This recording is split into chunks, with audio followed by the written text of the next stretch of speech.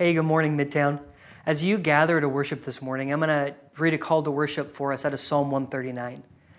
And I chose this psalm in particular because it speaks to the reality of the fact that our God is always with us.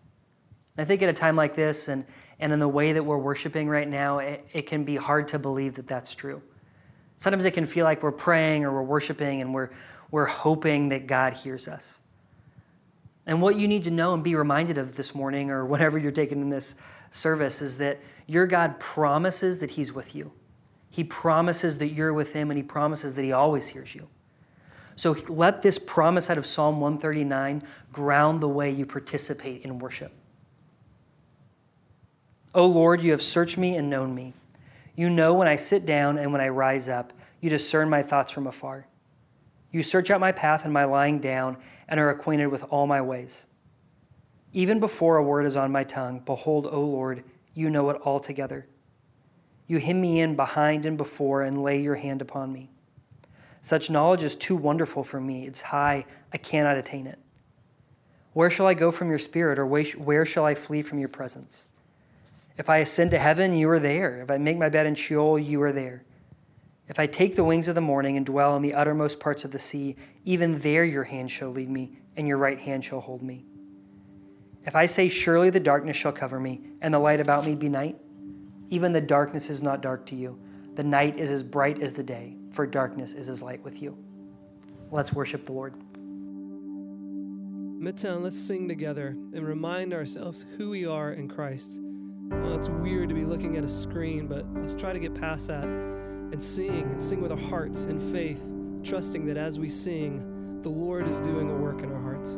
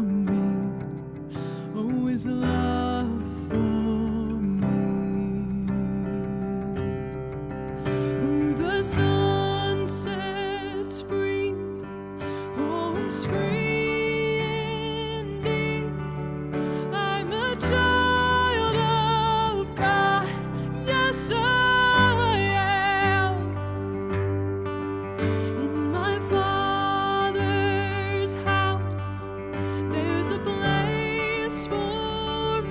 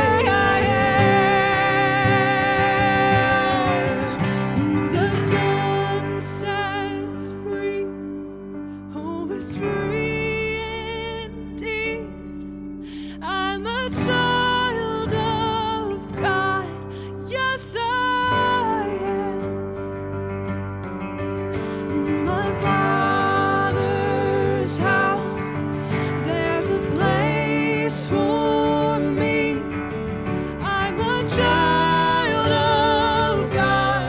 Yes, I am. Who the Son sets free, oh, is free indeed.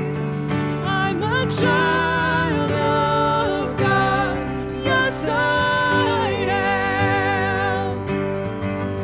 In my Father's house, there's a place for me.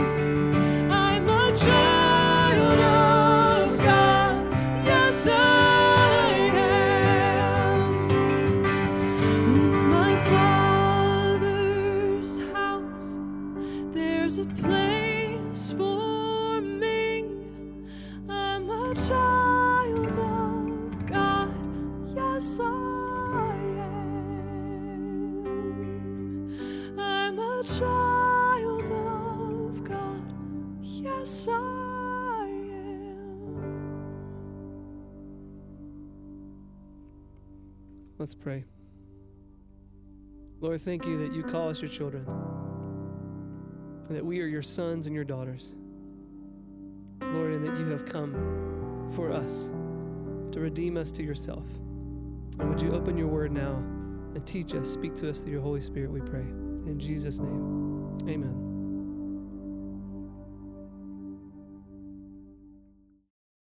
Hey, Midtown, it's good to be with you today and to have the privilege of opening up Scripture with you. And this is really an interesting passage of Scripture that we're going to dive into. It's actually a parable of Jesus.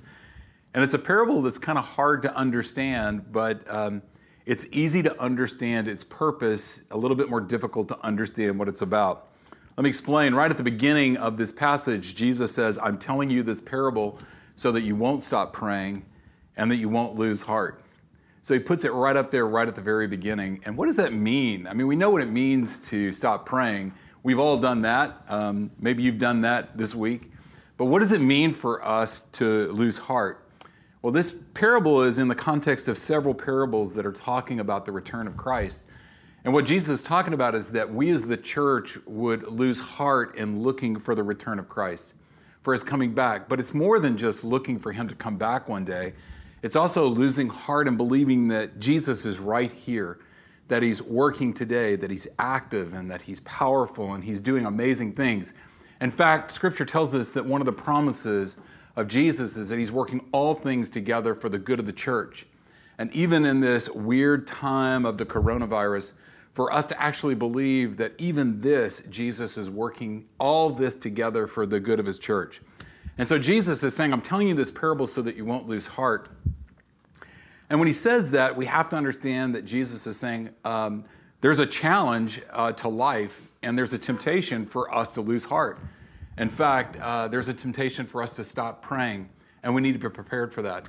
I remember when I was just a young kid and our family went to the beach for the very first time. My brothers and I and my cousins, we were just fascinated by just the power of waves. And we would jump into them and we would try to tackle them. And then we would play this game to see who could stand and not get knocked over by the waves. Well, that was easy enough because you could see the waves coming. But then we would play the game of turning your back to the wave and closing your eyes and waiting for the wave to hit you to see if you could stand. And what Jesus is saying is the wave is coming. It's coming your way. So brace yourself now. Prepare yourself even now so that you won't be knocked over by the wave. So let's dive into this parable and see what Jesus has to say to us. This is in Luke chapter 18, and this is starting in verse 1. Then Jesus told his disciples a parable to show them that they should always pray and not give up. And he said, in a certain town there was a judge who neither feared God nor cared what people thought. And there was a widow in that town who kept coming to him with a plea, grant me justice against my adversaries. For some time he refused, and finally he said to himself, even though I don't fear God or care what people think, yet because this widow keeps bothering me, I will see that she gets justice so that she won't eventually come and attack me. And the Lord said, listen to what the unjust judge says. And will not God bring about justice for his chosen ones who cry out to him day and night? Will he keep putting them off? I tell you, he will see that they get justice and quickly. However, when the Son of Man comes, will he find faith on the earth? So let's dive into this. But before we do, I got to put a little caution out here, because it's easy to think that Jesus is telling this parable of this persistent widow, this widow who's just dogging this judge to get what she needs, that Jesus is kind of looking at us with shame lips and saying to us, really, you should pray more. That's the whole purpose of this entire parable, that if some poor widow can get what she needs because she didn't give up, she tried harder and she accomplished it, she had discipline, hard work, ingenuity, persistence, that she got what she needed, then you too, if you should pray like that, you'll get what you need. And it's a dangerous thing when we marry the word should with prayer, because all of us have a ton of should messages that are running around in our head. And it's easy for us to actually believe that I should pray more. There's probably nobody that's watching this, and there's nobody that's filming this, and there's nobody that's actually preaching this that doesn't feel that they should pray more, or that we should pray better. That we should pray more for our kids. Of course we should. We should pray more for our parents. Of course we should, because if they would just change, we'd all be okay, right? Or we should pray more for our friends or our roommates. Or maybe we should just pray when we say we're going to pray. Have you ever told somebody, hey, I'm praying for you, but you weren't at all, and you didn't have any plans to pray for them? Or you told somebody at church, hey, how can I pray for you? And they share their hearts with you, and you never pray for them. Yes, we should pray more, but when we put should and guilt with prayer, we think it's actually going to make us a better prayer, because the shoulds and the guilts in this world, they've built cities. I can't tell you how much in this world has changed by the power of should and guilt. It's one of the most powerful forces in the world. You probably know that if you've ever been to the beach. I'm following the beach motif through this whole sermon. That first day at the beach where you get into your bathing suit and you realize you're about to be more naked in public than you've been since the last time you were at the beach. And you glance yourself in the mirror and you just drop your head and go, what has happened to me? What has happened in the last year? And at that moment, you make gym commitments that you'll never follow through on. But in that moment, your shame and your guilt has convinced you that you can turn this around. No pain, no gain. That this year is going to be the year that you're going to get in and you're going to make yourself somebody that you respect. You know, when we start thinking like that we should pray more, it's a little slippery slope, because then we start to think that what prayer is like heavenly currency, that when we go into the gift shop of God, if I pray enough, then I'm going to be able to purchase what I want. That if I actually throw on top of those prayers fasting, oh, wait, now it just fattens up the bank account, so that when I go to God, I can get what I need. That if I want to be healthy, I should pray more. That if I want my kids to pass math this spring, I should pray more. Well, actually, we probably ought to pray for the teacher, because it's probably that kid's mom, and that teacher needs lots of prayer. Or if I want success, or if I want my relationships to be better, or if I want to be happier, I should pray more, because the more I pray, the more God's going to answer my prayers, right? Well, let's stop for a second, because literally this sermon is not about prayer. That's another time. Prayer is powerful, and Jesus teaches us that we should be people that pray without ceasing, and prayer should be a healthy, vibrant part of our walk with Christ. But this idea that if I can pray more, that God's going to hear me more, that's not what this parable is about. Jesus is saying that shame and guilt are not strong enough to help you keep from losing heart. They're not powerful enough to do that. You deciding that you're going to get better is not the key to you not losing heart and stopping praying. So if more isn't the point here, what is happening in this story? Well, let's dive into it, because Jesus is using a form of argument, fortiori. It's a fortiori. It's a form of an argument where you take the opposites and you compare them to illustrate them both. Like you would talk about how light something is so that you can talk about how heavy something is. Or that you show how bad one thing is so it illustrates how good another is. Or how dark something is so that you can see the light. These extreme opposites illustrate more clearly what we're trying to see, and that's what's happening in this parable, that Jesus is using this kind of an argument. So he goes to the judge, which is almost like a God figure in this parable, and he shows us this picture of this horrible person. I mean, this guy, he says in Scripture, he doesn't fear God, and he doesn't care what people think about him. Now, I know that for many of us, the idea of not caring what people think about us may seem like emotional and relational health, but that's not what's happening in this story. He doesn't care what people think about him because he doesn't care about people. In fact, he's put himself on the throne of his world. He's become this narcissistic island unto himself. He doesn't care about anything or anyone unless it affects him in a positive or a negative way. When this quarantine time started, you may remember back in March, everybody was scrambling to get as much toilet paper as possible. And there were videos of people running in and just filling up their grocery carts with like 5-year supply of toilet paper. I saw a video of 2 people fighting over a 12-pack. And one of those people with this frail old lady, and the other was this young girl just yanking it from her hand and just shaming her. And I thought, that's a low. That is a whole new low when you will take toilet paper from an old lady.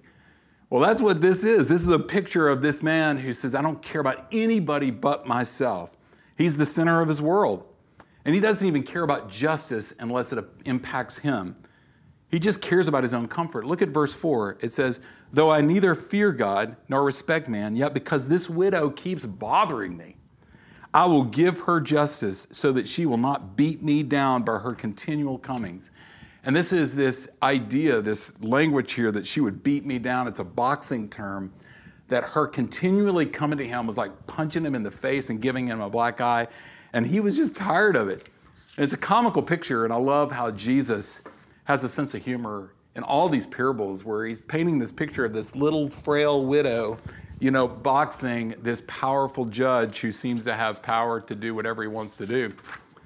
So remember that this a fortiori argument is when we look at this judge and how bad he is, what Jesus is saying is that's not God. As bad as that guy is, that's how good your God is. Because you don't have a God who doesn't care. You have a God who cares for you immensely. You have a God who so loved the world that he gave. He didn't take, he gave. He gave his only son. In fact, in 1 John, it says that the name of God is love. In Romans chapter 5, it says, but God demonstrated his own love for us while we were still sinners, Christ died for us. Even when we hated God, God loved us and moved toward us to rescue us from our own sin and our own hatred, even when we weren't asking to do that. But if you've been in church, especially if you've been at Midtown, hearing about God's love, his grace, his abundant care for us as the bride of Christ, you've heard that before, and that may not become striking news. I mean, you may have even heard it from kindergarten when you learned, Jesus loves me, this I know, for the Bible tells me so. And I don't want to say that grace isn't hard to understand or a loving father, but I'm saying that it's more natural for us to understand a loving father. When we grow up in our homes as little children, there's a natural trust in these parental figures. And even we see it in kids where kids have such an unbelievable trust in their parents. And they trust their parents are like superheroes. So when you ask a little kid, what do you want for Christmas? They don't think it's odd to ask for a unicorn because they think, well, of course Dad can get me a unicorn. Or if you ask them where you want to go on vacation and they say, I want to go to the moon, they really have that kind of trust. So when you tell me that God is love and that God cares about me and comes after me when I can't come after him, it's not such a foreign experience to me. Like I have a 3-year-old grandson, and man, let me tell you, I love being around him because all he wants to do is talk.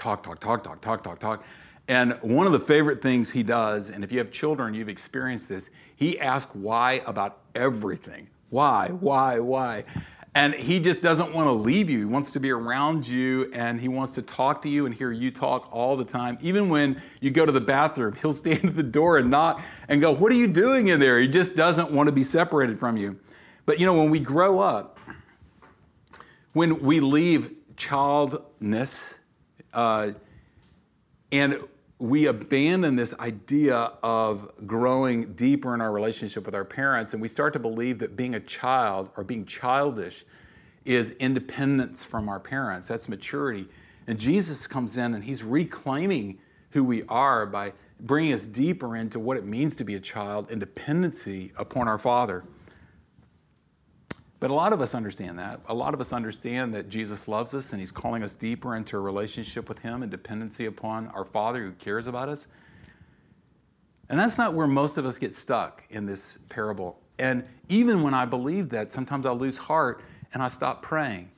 And let me just say this, that not praying and losing heart are not always connected together, but often they are. And if you don't have a vibrant prayer life, and I'm not saying more, but if you don't have a vibrant prayer life, you may have already lost heart that God is working and is powerful in your life and in the world, and that he's coming again. But we don't get stuck there. We actually get stuck in the other part of this parable. The other part of this parable is the widow. This widow, you got to understand, the original listeners to the story would have been shocked because women didn't go to court. Women always sent the head of the home, the husband, to court, or the son to court, or an uncle to court, or someone, a male figure in that family system. So the fact that this widow was going to this judge really illustrated she had nobody. Nobody to go to court for her, nobody to defend her. She was actually all alone. And Jesus paints this crazy picture for us to grasp that this widow was powerless, she was weak, she was vulnerable, she had no authority, and she had no power. And here's this little widow who's persistent. And many of us in the church and many Christians believe, that's me. I'm the widow. I'm powerless, I'm weak, I'm vulnerable, I have no authority, and I have no power whatsoever. And we camp out there and we forget that this argument that Jesus is making, this fortiori, this argument that takes the light to describe the heavy, is actually in this case just as well. Listen to what it says in verse 6. And the Lord says, hear what the unrighteous judge says, and will not God give justice to his elect who cry to him day and night? Let me read that last part again. God will give justice to his elect. See, what Jesus is saying here is the elect, these are the people that he's gone after. He's left the 99 to come after you. He's left the 99 to come after me. We're not widows. That's not who we are. We are the elect, meaning we're not widows without anybody. We're the exact opposite of that. We are brides, and we have a husband who cares for us and a community that cares for us. You know, I have never done a wedding where the bride sits on the back row of the sanctuary the entire service and just answers her vows from the back of the crowd. I've never been in a wedding where we've done that. Because the bride, when the bride comes in, the room stops. Because the bride is valued, the bride is adored. And if you look at the groom and you look in his eyes and his face, you see the bride there. Because he's now beholding his beloved. And in beholding his beloved, he is declaring, that is my bride. And that's what Jesus is saying about us here. We are not widows.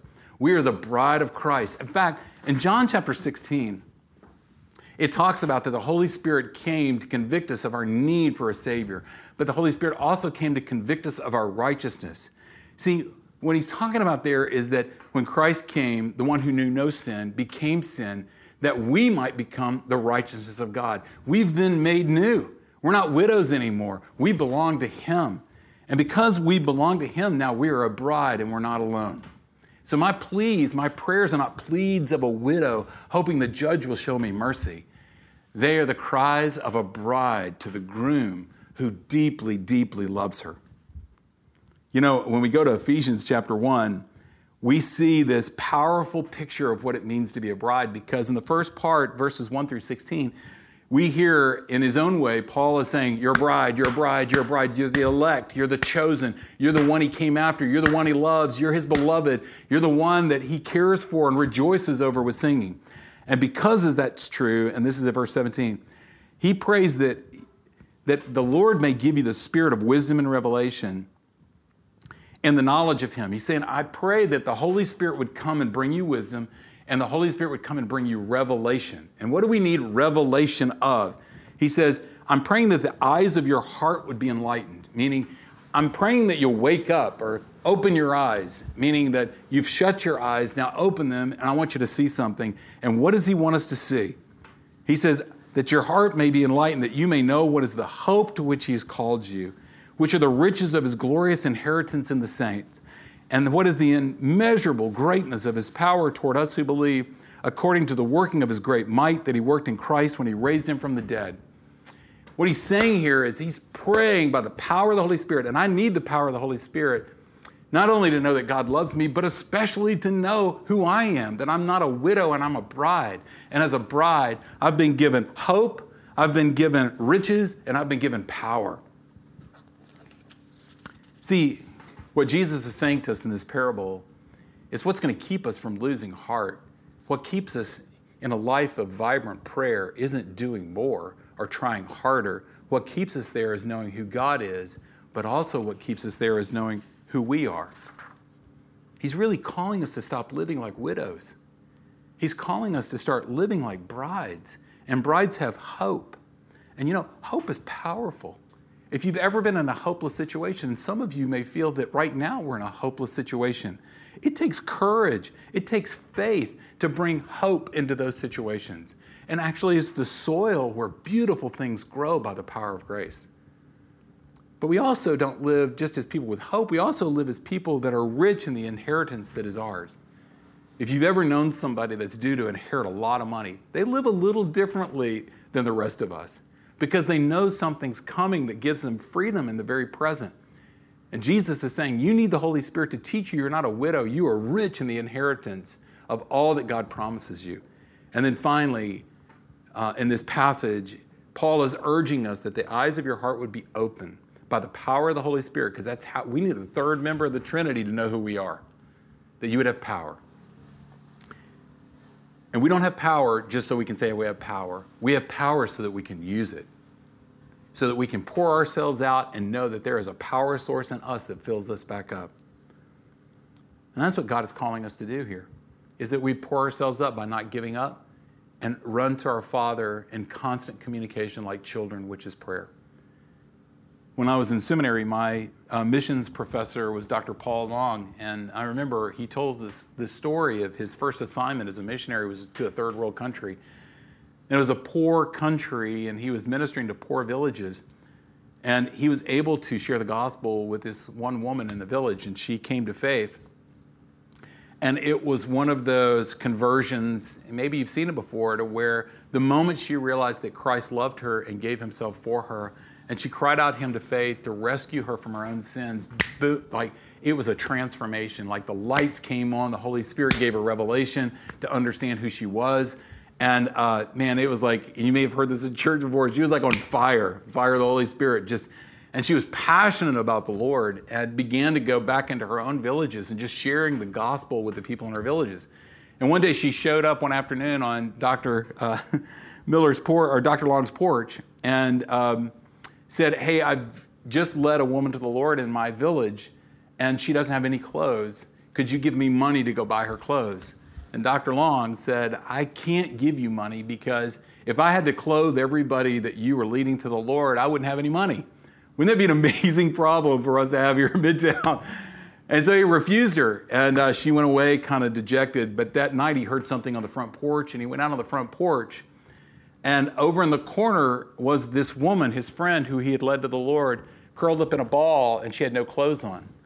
And he asked her, what are you doing? And she goes, I gave the lady I led to the Lord my clothes. And I came to you because I knew you loved me. And even though you didn't know her, you know me, and you'll clothe me. That's prayer. That's prayer where we believe not only that God loves us, but that we're his bride. That's what keeps us from giving up, because when we pour ourselves out, we come back to the Father to know that he's the one that's pouring into me. So as we come into this season, I just pray for you that if this is a season where you've given up, where your prayer life is diminished to nothing, don't pick up the should. Pick up the call of your loving Father that's saying, come on, let's talk. So that he not only can display to you who he is, but he also can display to you who you are. Let's pray. Lord, we thank you for these kind of parables that remind us that you're coming back. And when you come back, we'll all see clearly But right now, things are hard, Lord. Sometimes it's hard to remember that you love us when circumstances seem to tell us that maybe you don't. But Lord, these are the times that we need the power of your Holy Spirit, not just to remind us who you are, but to remind us who we are, that we're your treasured possession, that we are the one that you rejoice over. We're the one that you call the beloved. You are the one that were not satisfied for us to die in our sins, but came and rescued us. Even when we were your enemies, Lord, you went to the cross for us. Lord, remind us of that, so like little children, we can come to you this week and drink deeply of those truths and have fellowship with the one who cares for us. It's in Christ's name we pray. Amen.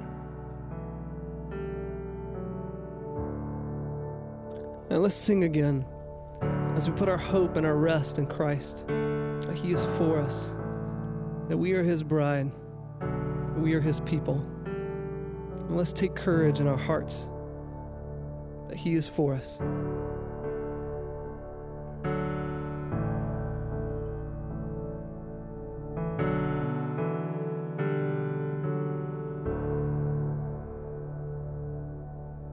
Slow down, take time, breathe in, he said he'd reveal what's to come.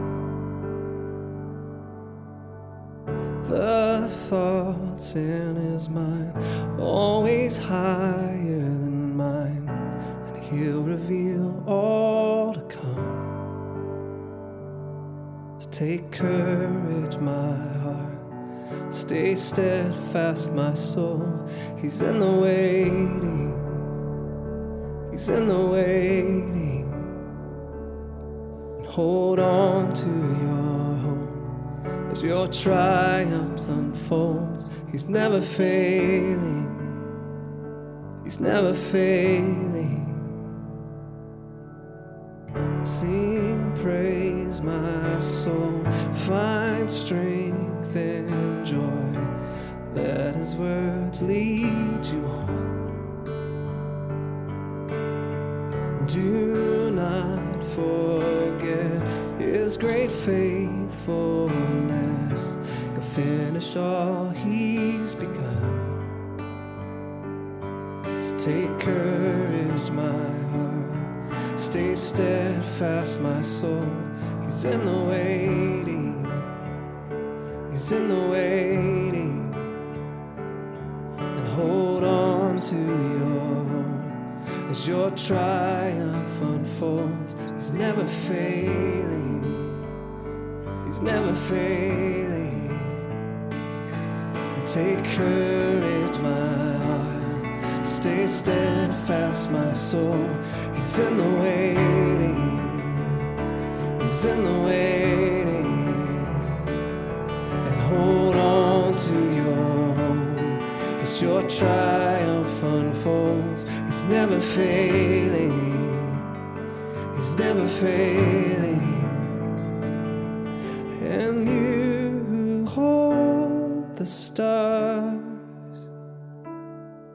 who call them each by name,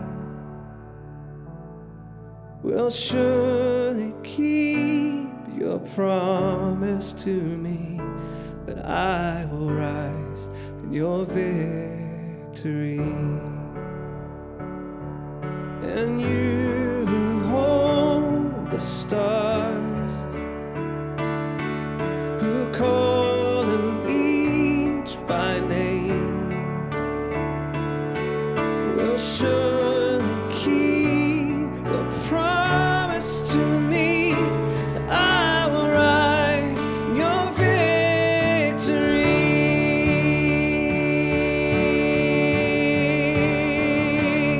So take courage, my heart. Stay steadfast, my soul. He's in the waiting. He's in the waiting. And hold on to your hope as your triumph unfolds. He's never failing. He's never failing. And take courage, my heart. Stay steadfast, my soul. He's in the waiting. He's in the waiting. And hold on to your hope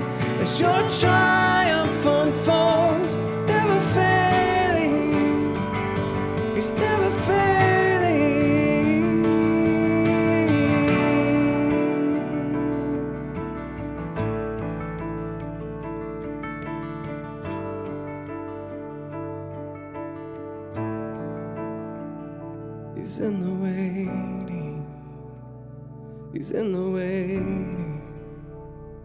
He's in the waiting.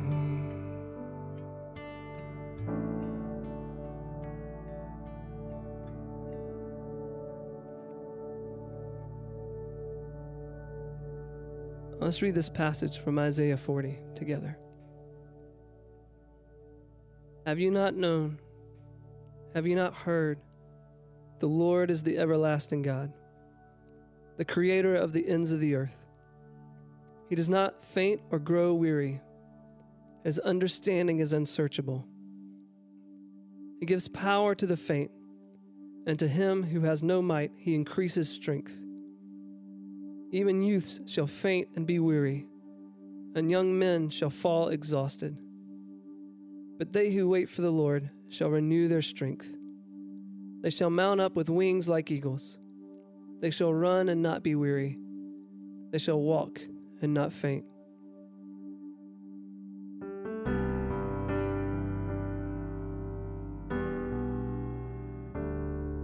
If my heart is overwhelmed and I cannot hear your voice, I hold on to what is true, though I cannot see. And if the storms of life they come and the road ahead gets steep, I will lift these hands in faith. I will believe. I'll remind myself of all that you've done and the life I have because of your Son.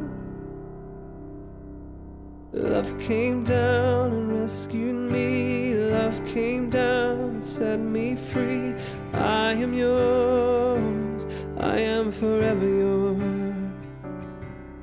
And mountain high, a valley low, I'll sing out, remind my soul that I am yours. I am forever yours.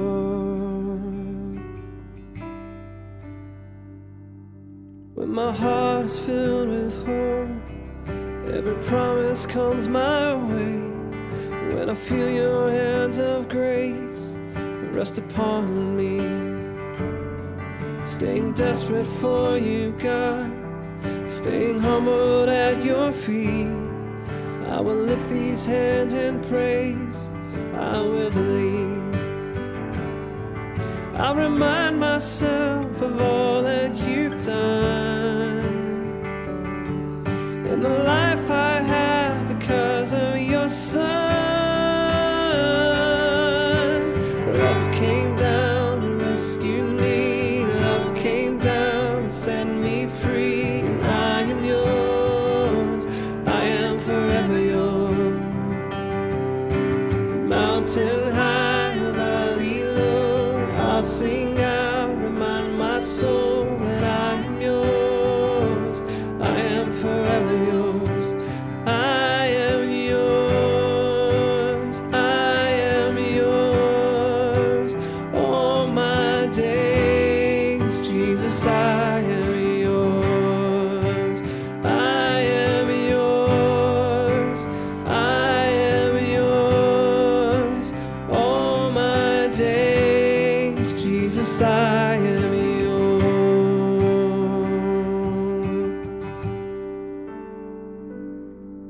And love came down and rescued me. Love came down and set me free. I am yours. I am forever yours. And mountain high, valley low, I'll sing out, remind my soul that I am yours. I am forever yours. I am yours. I am yours. All my days, Jesus, I am yours. I am yours. I am yours. All my days, Jesus, I am yours.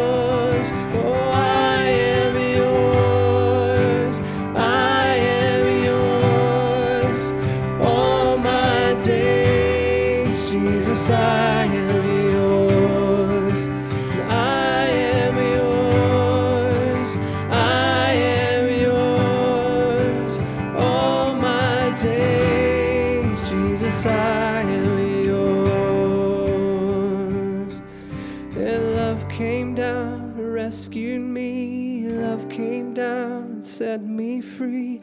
I am yours. I am forever yours.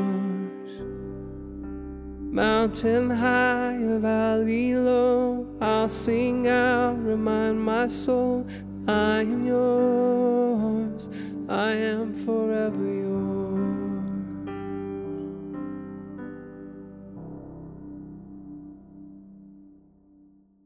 As we go from here into our weeks, receive this benediction and remember that your Heavenly Father loves you and Jesus has made a way for you to come to Him with anything and everything. And so receive this benediction. The Lord is at hand. Do not be anxious about anything, but in everything by prayer and supplication with thanksgiving, let your requests be made known to God. And the peace of God, which surpasses all understanding, will guard your hearts and your minds in Christ Jesus. Go in peace.